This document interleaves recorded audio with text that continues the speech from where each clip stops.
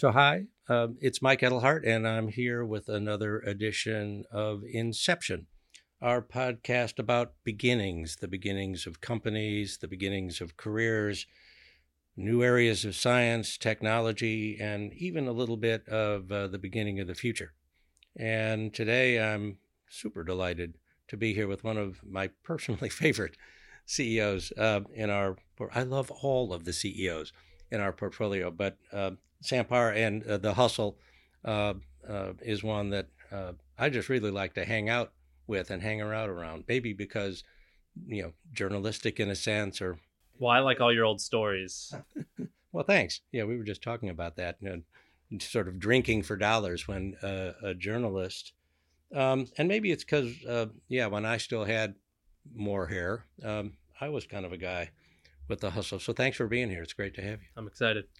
So just in case folks that are listening don't know, what's The Hustle as a concept and what's The Hustle as a company? Well, what it is now and what most people know us is a daily email. It's almost like a mix of my mom described it as Wall Street Journal meets The Daily Show. So we have about 1.5 million subscribers who get their business news from us each morning.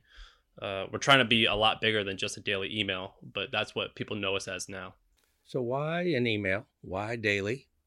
When you started this, was that your intention? Was it, if I could do a daily email about business? No. So what'd you start with? Yeah. And why'd you wind up with this? And why is it the best approach for now? So my background is a little weird for people who live in San Francisco and work on the internet. I had a chain of hot dog stands in Nashville, Tennessee. That's what I started in college. The Athens of the South. Yes, it was wonderful. Right near the Parthenon, I think they call it, right? Yeah. And I started a chain of hot dog stands called Southern Sam's, a wieners as big as a baby's arm. And it was awesome. And it was paying the bills and it was making money, but it was really hard to work outside at 100-degree weather all day. And so I decided to start an internet business, and I did. And this was an online liquor store, and it kind of worked a little bit where it was making money. And I thought, this internet thing is way easier than working outside. So I left school, moved to San Francisco, started a roommate matching app, which was had a small acquisition of 10 months after starting it. And then I had to figure out what to do next. And so I started this event called HustleCon. And HustleCon was basically like a TED Talk, but for entrepreneurs. And I had studied copywriting, like direct marketing copywriting. So like guys like David Ogilvy or Joe Sugarman, basically these folks from the 60s and 70s who were really fantastic copywriters. And I thought that like if they can convince, they convince people to do stuff just by a piece of paper. They would write like 1,000 words and someone would buy an encyclopedia in the mail. And I thought, that's amazing. If they can convince people to do that, I'm going to figure out what their techniques were. And I did. And then I said, okay, well, how do I implement this? And email was it just seemed like the best thing. And so I started HustleCon. And in order to make HustleCon popular, I created an email, a newsletter that used these copywriting techniques. And it kind of got lucky, I think, in that it sold out in like 6 or 7 weeks and it made good money. And I was like, that was weird. I thought that was going to not work. And so I did it again and it worked. And this time like 650 people came in maybe 80 days, and it was quite profitable. And around this time, and this is why I like hearing your stories, is I read Ted Turner. I read his biography. And he, that's the guy who started CNN. And I thought, well, this guy was like from the South and he was kind of an outsider. He didn't really know what he was doing. And he was kind of a loudmouth. And that's kind of what I was, and maybe still am. And he created CNN, and that changed the world. I bet I could do that if I'm able to convince these people to attend this conference using the written word. And so that's when we decided to launch The Hustle, which was basically inspired by Ted Turner's beginnings and how do we create an information company, a media company that starts with email, because email at the time, and still is, the most effective medium. And I just kind of fell into that. Got it. So hot dogs, roommates. And what's the leap to HustleCon? So why wasn't it Roommate Con or you can have a business and not have to stand outside in the sun con? It was not thought out other than I read a book and I thought it was cool and I did it. Well, so I did HustleCon even before reading that book. Why did I do it? I just saw an opportunity and I pounced. I didn't think. There was no plan. I just thought it was neat. I had zero plans. You have a plan now? I think I have a fantastic plan. I do this thing I think someone said it was strong beliefs loosely held. So I have a vision on what I think is going to happen, and I'm committed to it, and I'm betting financially on it, and I'm betting my reputation on it. That said, if I get new information, I'm going to change course. But right now I do have a plan. Yeah. So, yeah, we love that phrase at the fund. We talk about it a lot. It was originally stated by a guy from the Institute of the Future down near Stanford University, and then some of the investors out here, Andreessen cool. and others, have picked it up. Yeah, I've heard people say it. And I'm like, oh, that's because people at my office are like, man, you change your mind all the time. And I'm like, well, I just get new information. And then they're like, but you're so like dead, like set on that. I'm like, yeah, it's like you either it is right, like it's all or nothing. You know what I mean? But I think that's really important, because the reason we talk about it is we actually feel that that's one of the points of view or sets of actions that correlates most strongly with the companies we invest in that do the best. Because life is more complicated than you think. The world is never as orderly as you wished it would be. So we've never actually seen a startup succeed on the set of ideas they showed us when they walked in the door on the day we met them. Yeah, stuff changes. You get new information, and it's just all about adapting. Who adapts the fastest? Yeah, exactly. And so I'm curious. So in your case, where's the information coming from? And if you see that and you're saying to yourself, we got to shift, how do you make sure the whole team shifts with you? And it's not just you sort of out there, on the razor's edge.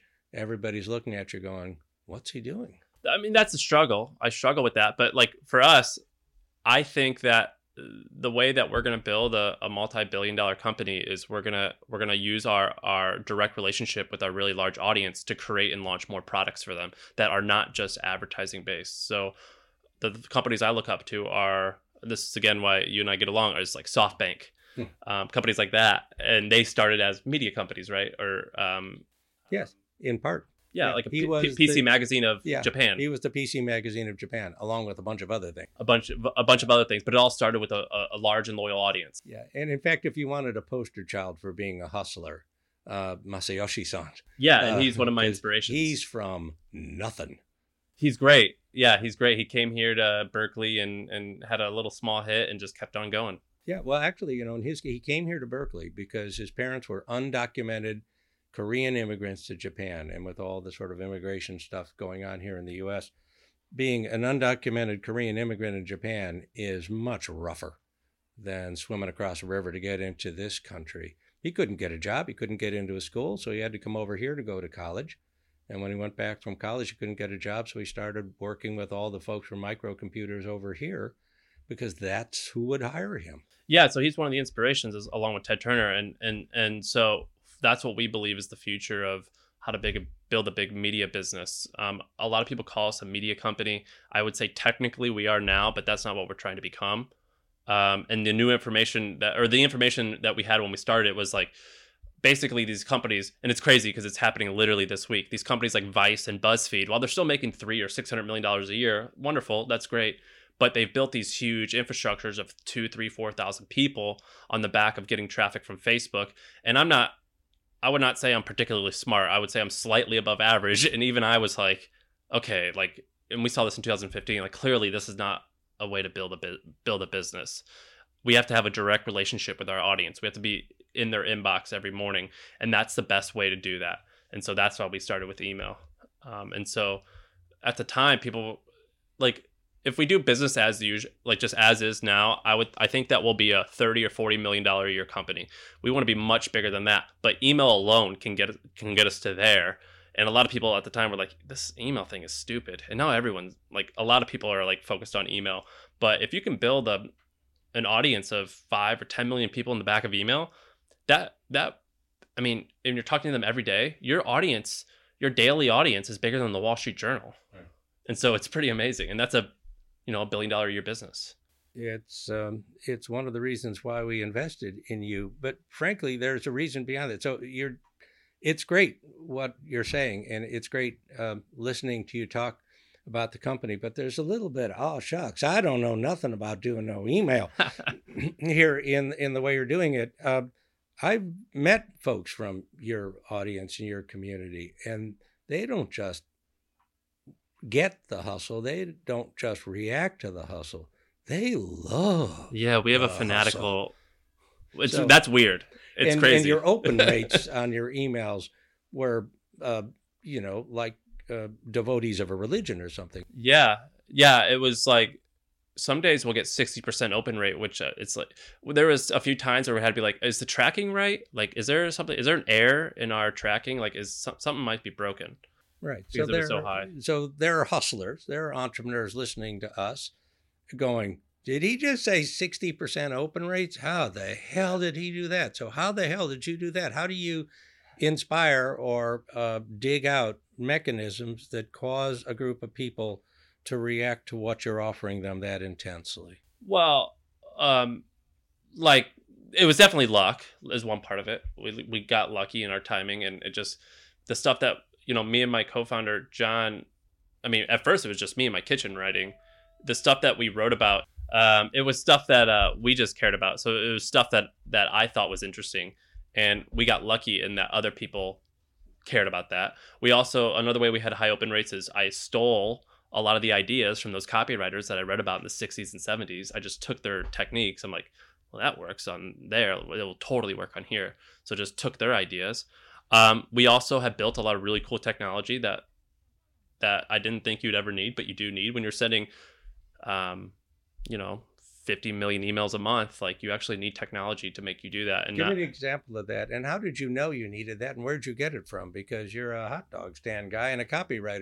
Well, we have we have a full-time dev team, and they're wizards. They build stuff we have up until recently, we only had one developer. Now we have two, and we call it our CMS, but in reality, it's way more than that. And so basically, if you're the HuffPo or BuzzFeed, you've built your own technology. You don't use WordPress. You build your own technology that hosts content and shows users relevant content.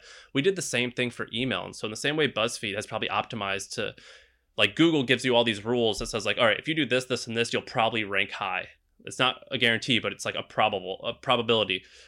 We've done that with email, so we know where all the best practices is for deliverability, and our guys have built this amazing technology to make that happen.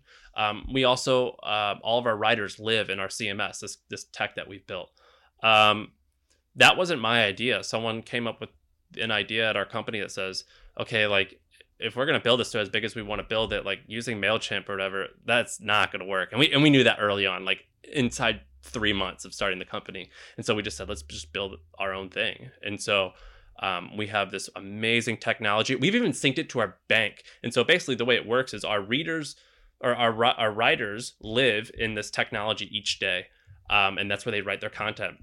Our salespeople, we've hooked it up so we know in 6 months how many subscribers we're going to have. Our salespeople will sell against that, and then we can create the native ad in our CMS. We send it to the advertisers to approve. Once they approve it, the bank knows that we have an invoice, and we're able to get paid on that accounts receivable. So like this system we built, it's for sending email, it's for getting paid, it's for talking to clients, and at this point we've had like 600 or 700 advertisers. And so it's all been through this system. And so this technology that we've built has made it much easier to get high open rates and run our business. So got it. That's amazing. And I can see why you can use that to sort of create feedback loops and all that and really know everything that's going on. It's awesome. It's fantastic. So is advertising it? Is advertising the way you make money, or is advertising one of the ways you make money now? Is it tactical? And if advertising isn't it, what is it? How does this company get really big and valuable? Yeah. So our 3-year anniversary is coming up on April 19th. Congratulations. Yes. Advertising alone has made us close to 8 figures in revenue, which is great. I believe that the future and how we start making hundreds of millions and eventually $1 billion a year is through consumers and brands paying us for information. And so one thing that we're launching is a paid subscription product. Like the Wall Street Journal makes roughly $600 million a year from information that consumers are paying for. Barron's still, I believe, makes about $100 million. They have 500,000 subscribers at, what do they charge? I think $300 a year. So there's still big subscription businesses out there. And I think those are going to get even more popular. And so for us, the way we're going to get big is if we get 2% of 5 million free subscribers to pay $300 a year for information. That's a interesting business. Additionally, we have roughly 800 advertisers who we've worked with directly, and they all have similar problems of trying to reach a particular type of audience. I believe there's room for us to create a subscription enterprise product for them as well that includes information. Got it. So is the hustler a man? Is the hustler a person? Is the hustler a sensibility regardless of sort of gender or any of those kinds of things? Well, when we first launched, it was just me writing, and I got called a bro a lot. And so I was a very, quote, bro-y guy. And the majority of our readers, 90%, were men. We said, that's kind of silly because, like, purely from a business perspective, like, well, that's only half of the world. Yeah. Like, let's go bigger. And so we purposely have hired certain people where now our gender divide or our gender ratio is 60-40. So it's men and women now. But a hustler is, for us, is just someone who wants to put their dent in the world, and they do it through their professional lives. It's people who don't have work-life balance, but their career is it's more like a vocation. It's people who are ambitious, people who want to leave a legacy, and that's I think agnostic of gender, and it's agnostic of age and location. So, in your mind, is a hustler a breed of entrepreneur? Is a hustler the next species that once was an entrepreneur? No, these people have been around forever. I think I define a hustler of someone who sets ambitious goals and gets really close to achieving them. And I think that those people have always existed.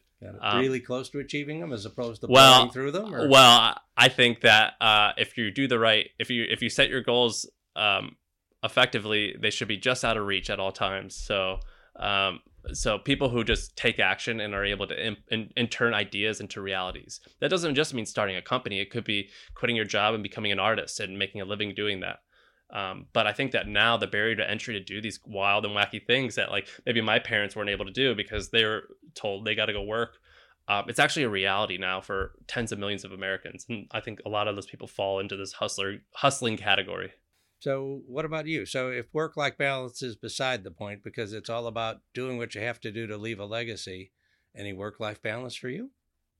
Yes, but my work is my life. Like, I did this before it made money because I thought it was fun.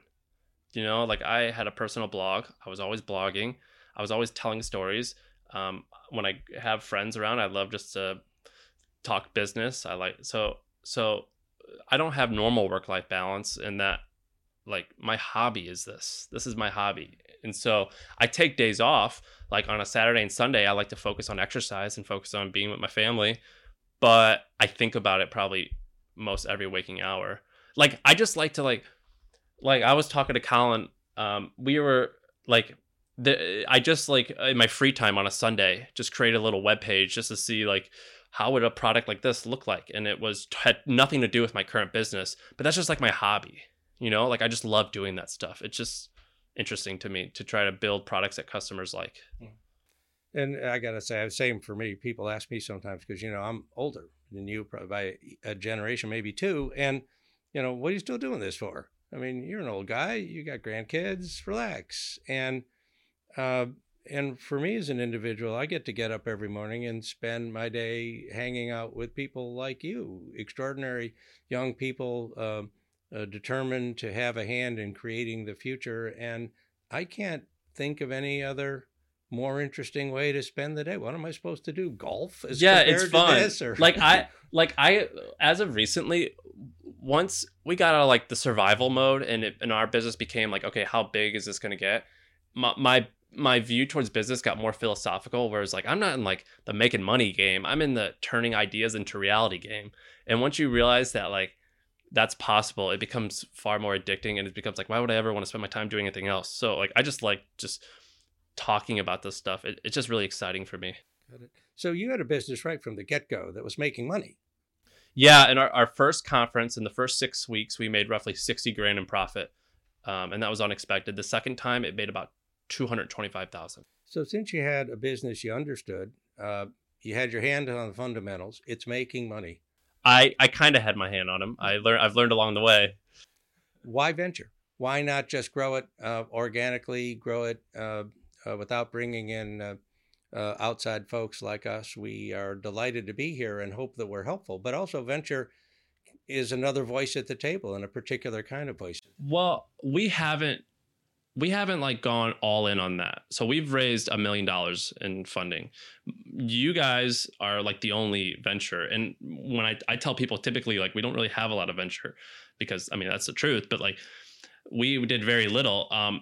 And at first I think it was just because I didn't know what I was doing. But second of all, like I think that in order to get to where I want to go in life, I could do it on my own and just take a couple decades to do it, which I'll probably be doing this for a couple decades anyway. But like even taking a relatively, like it costs $1 million in San Francisco just to start a restaurant. It's like you need money, particularly when I started the company, I was 24. You need money to start something. Do you know what I mean? If you don't come from... Yeah, I do. Yeah.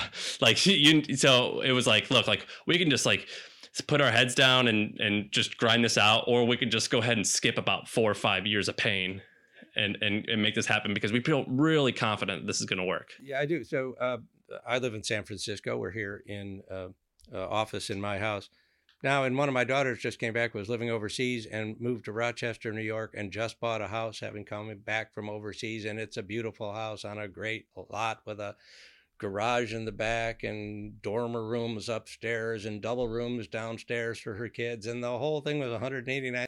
That's awesome. I almost fell out of my chair. I'm from Missouri. My brother just bought a big old fat house for $120,000. Yeah, and you could barely buy the stairs going up to my front door in this town. $100,000 would not be the down payment on a house. Yeah, it's a challenge here. Yeah, it's crazy, man. I think that the future is definitely outside of San Francisco. Maybe. I mean, I think that a lot.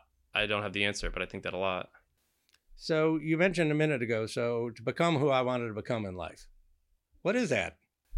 Well, I like to read a lot of biographies, and I love folks like Ted Turner. I like Sam Walton. I like John Rockefeller. I like Joseph Kennedy. I like a lot of these people who have large families and they're able to provide for not just their immediate family, but their grandkids. I like people who are able to have thousands of employees so those employees can try to live the life they want to live. And so when I first started the company, I had like 3 or 4 rules that I wanted to do. And it was like employ 10,000 people or create 10,000 jobs. It was spend time with people I want to be around. It was spend my time each day on things I actually wanted to work on. And it was, how do I just create opportunity for my family and people who are part of my extended family, which includes friends and close employees. And so that's who I wanted to be. I wanted to be able to get there a little bit faster. Got it. So it's the middle of the night. You're sleeping and a thought suddenly comes into your head unbidden that's so golden, so full of promise, so extraordinary that you can't not think about it. And you have to get up and do something about it right now. For you, what's that thought? It changes all the time. Right now, it's about, for my business, it's hiring. So like, there's a skills gap. I imagine it's for my industry, but I imagine it's for anyone who's trying to make a living on the internet. There's a huge skills gap. So right now, it's how do you find and train great people? That's really what I've been like. It literally keeps me up at night. Is how do we like? Man, why don't these people like? We literally had 300 people apply at our company on Friday, and we go through and I talked to a ton of them, and I'm like, why doesn't this person get it? Like they could, but they just don't. They don't understand, and so I'm like, I stay up at night worrying about training and hiring because I think that's most things aren't going to make or break a business. That is the collection of people. And so I obsess over that right now is how do we find that? Like, do you find like a bunch of 21-year-old recent college grads and get like 15 of them and create like a freshman class and just like bet that in 2 years they're going to be good. But then it's like, we're a small business. Like we need people who are talented now. So it's like, how do I do that? It's just like, do you recruit people who are senior executives at big companies and then you get them and they like can't adapt to like a small business? So I'm just like, I can't stop thinking about recruiting and how to find talented people and get them to work in a way that I think we need them to work on. Got it. And we have total confidence in you. We love. I asked this question a few weeks ago to somebody, and when I did the CEO I was talking to blanched because he's like, "What, do you know something that I don't know?"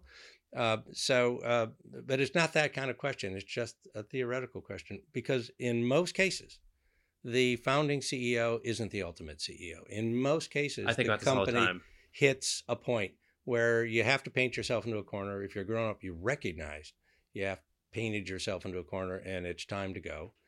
Any of those thoughts for you? Because you started this when you were really young, and the you may be when you're 45 is a very different. Yeah, well, I would say, I mean, I think I'm still kind of young. I'm 29. I started working on this as a project when I was 24, but it became a company 3 years ago. I think that the skill to start something is not the same as running something. That's for sure. To start something, it's a lot of art. It's shooting from the hip, and it just doesn't make sense to most people how to turn ambiguity into reality. To run something, you have to have process and organization. I think that maybe that will, like, the scaling phase might start at 25. I mean, we're scaling now. We're like doubling, tripling revenue, but like maybe after like 20 million in revenue, like it might become where it's like, all right, just do more of the same.